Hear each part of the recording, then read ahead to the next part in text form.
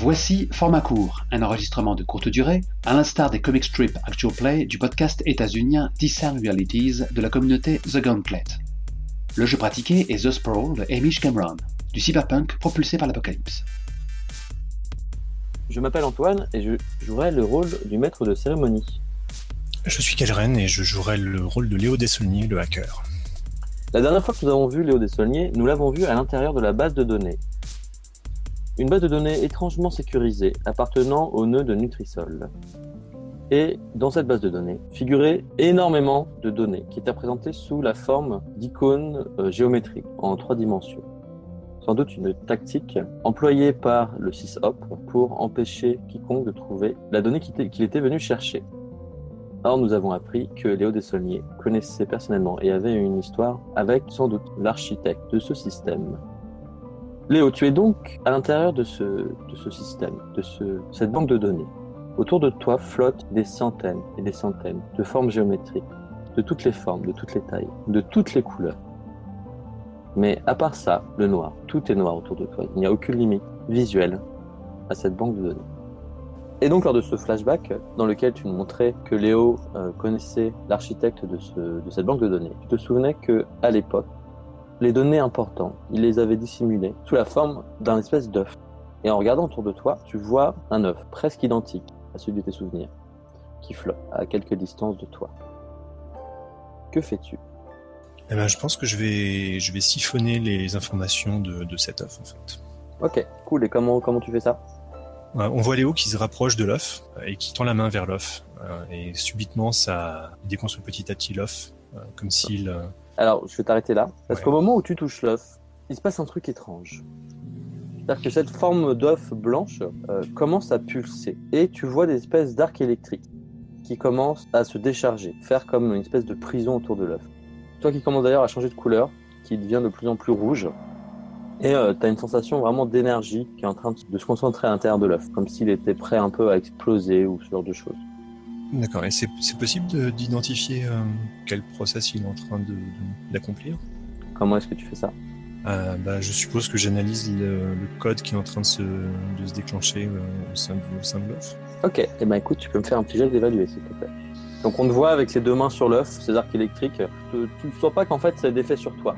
D'accord, t'as pas de message d'erreur ou d'alerte qui sont en train de se déclencher. Le fait que tu l'aies touché, que tu es rentré en contact avec, il y avait une sécurité supplémentaire. Bon, écoute, je vais faire un jet d'évaluer déjà pour voir comment régler ce problème en fait. Surtout si c'est quelque chose apparemment que j'ai jamais rencontré. Donc autant évaluer pour savoir comment agir. Comme je suis assez rapide normalement, je me temps de regarder le code et puis derrière de compromettre la sécurité ou de pas faire une manipulation dans le système. Donc un évalué, c'est sous pro. Eh bien c'est un 10. Et ben tu peux me poser C'est bizarre. 3 questions. Donc tu es toujours en train de toucher l'icône, les éclairs commencent à s'accélérer un petit peu. Je pense que la première question, c'est de quelle potentielle complication devrais-je me méfier ? En analysant le code de l'icône que tu es en train de toucher, tu remarques qu'il y a en fait 2 sets de codes différents. Et qu'il y a un des sets de codes qui est fait pour éviter que les données contenues à l'intérieur de cette icône s'échappent. Une espèce de code qui sert de quarantaine. D'accord. En fait, quand tu as commencé à vouloir siphonner les données, tu as endommagé le code de quarantaine, tu commences à avoir du mal en fait à accomplir sa fonction. Si tu veux, c'est pas quelque chose qui est fait pour empêcher qu'on siphonne, c'est quelque chose qui est fait pour éviter que ce qui est à l'intérieur puisse se répandre. Du coup, quelle est la plus grande menace dans cette situation ? Je pense qu'en fait, c'est ton expérience qui va te répondre. Tu as peut-être déjà vu des mines qui ont été plantées sur des données. Ça, c'est plutôt quelque chose d'assez commun. Par contre, je pense que c'est peut-être la première fois que tu as vu quelque chose de ce genre-là. Et que quoi que ce soit qui soit à l'intérieur de cette icône de données, si quelqu'un a pris la peine de la mettre en quarantaine, c'est que ce qui est à l'intérieur doit être très dangereux. Est-ce que je pourrais du coup arrêter de siphonner pour regarder exactement quel est ce code ? Je considère que c'est pas une question, c'est que si tu t'arrêtes de siphonner, les éclairs commencent à devenir de moins en moins fréquents, alors que le code de quarantaine est en train de se reformer autour de l'icône. Ok. Ouais, j'aimerais bien pouvoir analyser, essayer de comprendre pourquoi est-ce que ce code a été placé en quarantaine et pour quelle raison. Je crois qu'on m'avait pas expliqué exactement ce qu'était le dossier ligne rouge. Non. Donc effectivement, je pense que c'est peut-être une bonne chose d'abord de. J'ai pas forcément le couteau sous la gorge, j'ai peut-être le temps de, au moins d'avoir une idée vague de ce que ça peut être. Donc du coup, je pense que ma question, ça va être qu'est-ce que je remarque en dépit de l'effort fait pour le cacher? Ok, donc tu te remets à siphonner, à percer en fait le code de quarantaine juste pour avoir essayé d'avoir le temps d'analyser à l'intérieur ce qu'il y a à l'intérieur. Ouais, je pense qu'en fait, je fais vraiment comme une sorte de trou, tu vois, comme le trou d'une serrure en fait, pour passer un œil et juste pouvoir regarder sans trop toucher, sans trop siphonner, juste en regardant en fait. Ok, je pense que alors qu'on te voit percer le code de quarantaine, les éclairs deviennent de plus en plus violents, que l'icône commence limite à se déformer, comme si quelque chose à l'intérieur voulait en sortir, comme si le lof était une membrane en fait et que quelqu'un était en train de pousser de l'intérieur. Et ce que tu remarques en dépit de l'effort pour le cacher, donc l'intérieur du code, c'est qu'en fait, à un moment, tu as une alerte assez étrange qui t'apparaît. Que le code, en fait, autour de la matrice, commence à être endommagé, comme s'il était détruit ou corrompu. Alors juste, on parle de quel code ou juste c'est la partie de la matrice autour de l'offre, c'est ça, là où je me trouve dans le serveur? C'est ça. Bon. Sur ton champ visuel, tu commences à avoir des gros lags sur les alentours de l'endroit où tu perces. Si tu veux, tu as des alertes, mais qui savent pas trop quoi te dire. C'est genre code corrompu, ne peut pas lire, ce genre de choses. Bon, bah écoute, malheureusement, j'ai pas trop de choix. Donc je pense qu'on te voit t'extraire, ne plus toucher l'œuf, qui petit à petit commence à reprendre ton apparence normale. Que fais-tu? Est-ce que j'aurais moyen de récupérer en fait et le code de quarantaine et le code du dossier ligne rouge en fait? Je pense qu'effectivement, en fait, quand tu commences à vouloir absorber l'intégralité des données, donc le code quarantaine en même temps que le code source, tu sens en fait que ça va être une question de rapidité et aussi de stabilité. Il faut voir que tu aides le code quarantaine à rester stable tout en inspirant les deux. C'est un truc qui se tente en tout cas. J'imagine qu'on voit Léo Dessonnier qui, au lieu de récupérer l'offre simplement en posant la main dessus, il sort comme une sorte de trou portable en fait. Il essaye de le déposer comme un drap en fait. Il essaye de déposer le drap avec délicatesse sur l'offre pour que les deux codes demeurent ensemble. Pour moi, tu agis sous pression. Ouh, c'est pas mon fort. Ok. A priori, j'ai quand même un +1, je suppose, avec tous les.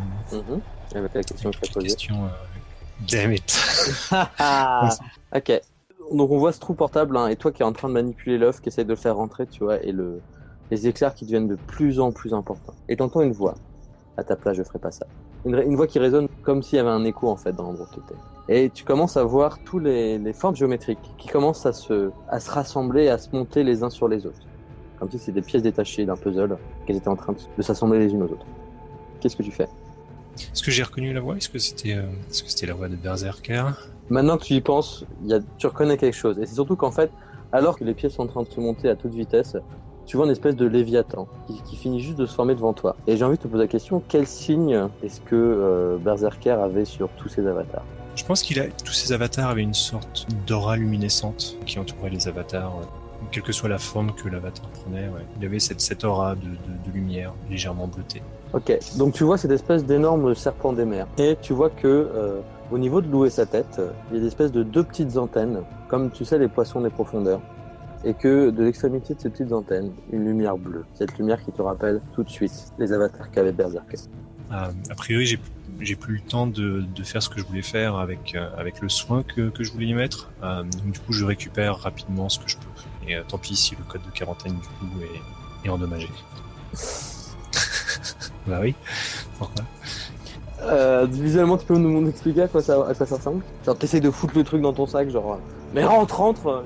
Ouais, je pense que Léo essayait de mettre cette espèce de drap, tu sais, comme quand tu mets un drap sur une table pour essayer que ce soit bien équilibré, bien égal. Et là, subitement, en fait, quand il commence à voir ça, en fait, il se dépêche, en fait, il plaque le drap et il reforme un nœud et.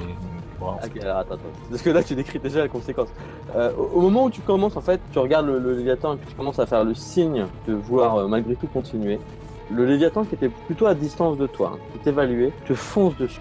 Je pense qu'en fait, on voit Léo qui essaye de dévier le code de quarantaine sur le Léviathan. Ouh. Ça, c'est beau, ça. Ah merde, si tu fais ça, tu l'enlèves de l'œuf. Plutôt que de le défaire de l'œuf, je vais le dupliquer et le balancer sur le Léviathan, en fait, pour que lui aussi soit restreint, en fait. Ok, pour l'enfermer, en fait, pour l'emprisonner. Ouais, c'est ça, pour l'emprisonner et qu'il puisse plus bouger ni faire quoi que ce soit. Ok, ça marche. Eh ben écoute, vas-y, fais-moi un petit jet de pro, s'il te plaît. Est-ce que tu considères que j'ai un +1 étant donné que j'ai étudié le code de quarantaine dans les questions que j'avais posées? Oui. Putain, pas de bol. 5. Damn it. Alors, qu'est-ce que je fais de toi maintenant? Je pourrais un peu déclencher Hiroshima. Donc, t'as une espèce de flash blanc.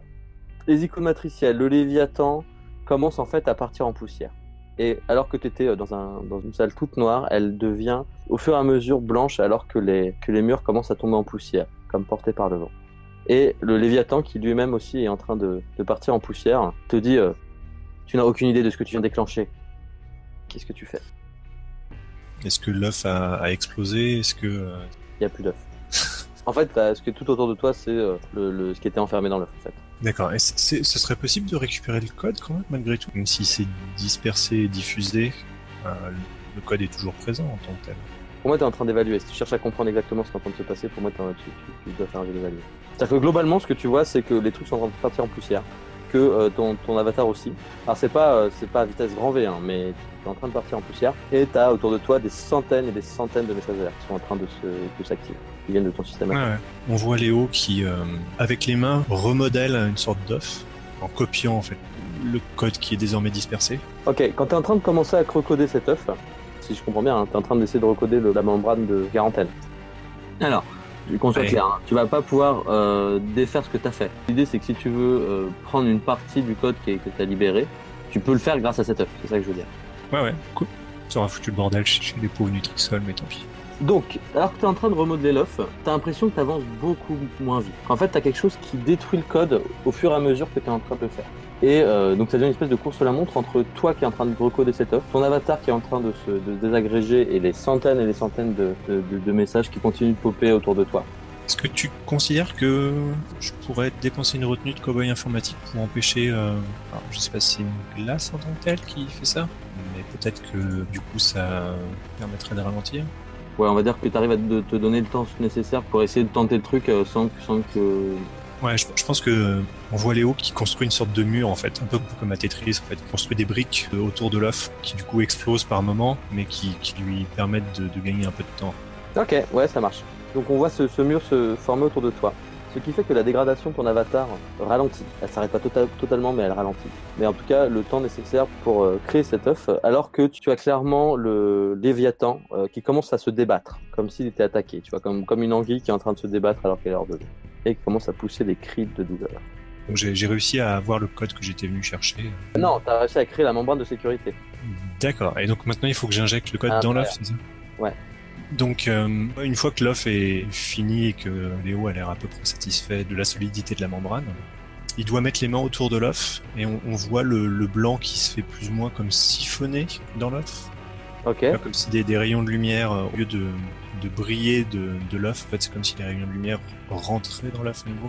Ça marche, donc on voit effectivement cette espèce de tourbillon de données. Alors, ça veut pas dire que le reste devient moins blanc, hein. Tout reste blanc, mais par contre on voit ce tourbillon de blanc se créer et rentrer par le côté pointu de l'œuf, comme si il était aspiré.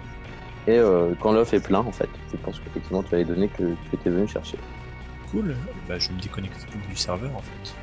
Ok, alors est-ce que tu essaies de te débrancher tout d'un coup, ou est-ce que tu essaies de prendre le temps qu'il faut pour te déconnecter? Étant donné qu'il a avec lui des données, il y a quand même un risque qu'il les perde s'il déconnecte brutalement. J'ai toujours la retenue sur la sécurité. Donc je pense que Léo essaye de sortir du serveur Vigne Rouge pour revenir à l'endroit du château en fait, dans le serveur R&D en fait. Donc il remonte à la racine en fait. Ok, donc tu retournes dans le sous-système recherche et développement, toujours en tenant cette aide dans tes mains. Et tu vois que les choses n'ont pas changé depuis que tu es passé la dernière fois. Enfin, les deux seules choses qui ont changé, c'est qu'en fait, quand tu sors, tu vois les avatars qui sont en train de regarder dans ta direction. Et tu comprends qu'ils ne te regardent pas toi, mais qu'ils regardent derrière toi. Et en te retournant, tu vois que la représentation graphique de cette espèce de salle de château, là où il y avait la porte et la tête du dragon, est déjà un trou blanc. Et que les murs sont en train de se faire aspirer, pierre par pierre, dans le néant. Qu'est-ce que tu fais ? Et je vais tenter de profiter du chaos pour remonter encore et du coup arriver dans l'arbre. Ok, comme tu es très rapide, tu vas pouvoir te débrancher et retourner dans le monde réel sans trop de soucis. Quand tu quittes le système de recherche et développement, tu as juste après toi, donc on te voit à l'écran te faire reformer en fait juste sur la branche de l'arbre. Et derrière toi, on voit un écran en fait qui s'affiche où il y a écrit sécurité, sécurité, sécurité. Clairement, l'endroit a été mis en quarantaine. On te voit remonter, on te voit sauter de branche en branche. Et on te voit sortir du nœud privé de Nutrisol. Puis la caméra revient sur cette espèce de porte transparente. Et on voit que certains des pixels de cette porte commencent à disparaître, comme s'ils étaient aspirés et à devenir blancs. Il y a un plan du dessus où on te voit sur la table d'opération, là où tu te trouves physiquement. Qu'est-ce qu'on doit faire quand tu te réveilles ? Déjà, Léo émerge un peu péniblement quand même, parce que c'est jamais très agréable. Il y a toujours les perfusions, les drogues diverses qui font que le réveil est jamais instantané. Il doit s'asseoir un peu péniblement, se passer la main sur le visage. Il a dû déposer les données sur le serveur d'Angela, sur un serveur privé, sécurisé, etc. d'Angela, qui bien évidemment, disent contraint, doit être indépendant, pas pistable, pas traçable, qui a aucun lien avec Angela, mais il a dû le déposer là où il était censé le déposer. Une espèce de P.O. Box matricielle. Ouais, je pense. Voilà, en fait, je pense qu'on le voit croiser le regard avec la chef du département médical, Elena Larabi.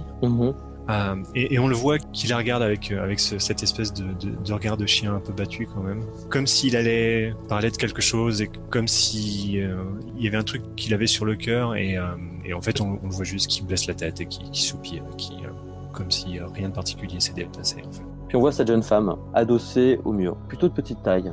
Elle a les bras croisés, de beaux cheveux coupés en carré. Et ce regard que tu connais si bien, Léo. Ce regard d'inquiétude qu'elle a pour toi à chaque fois que tu plonges. Même si elle essaie de te dissimuler, tu la connais trop bien pour ne pas déceler ce tracas qu'elle se fait pour toi à chaque fois que tu plonges dans ses missions. Puis ton champ de vision est perturbé par une fenêtre qui s'ouvre avec le message suivant. Oh la vache, regarde les infos, signé Patch. Et on peut s'arrêter là. Merci d'avoir écouté Format court. Vous pourrez découvrir la suite des aventures de Léo la semaine prochaine.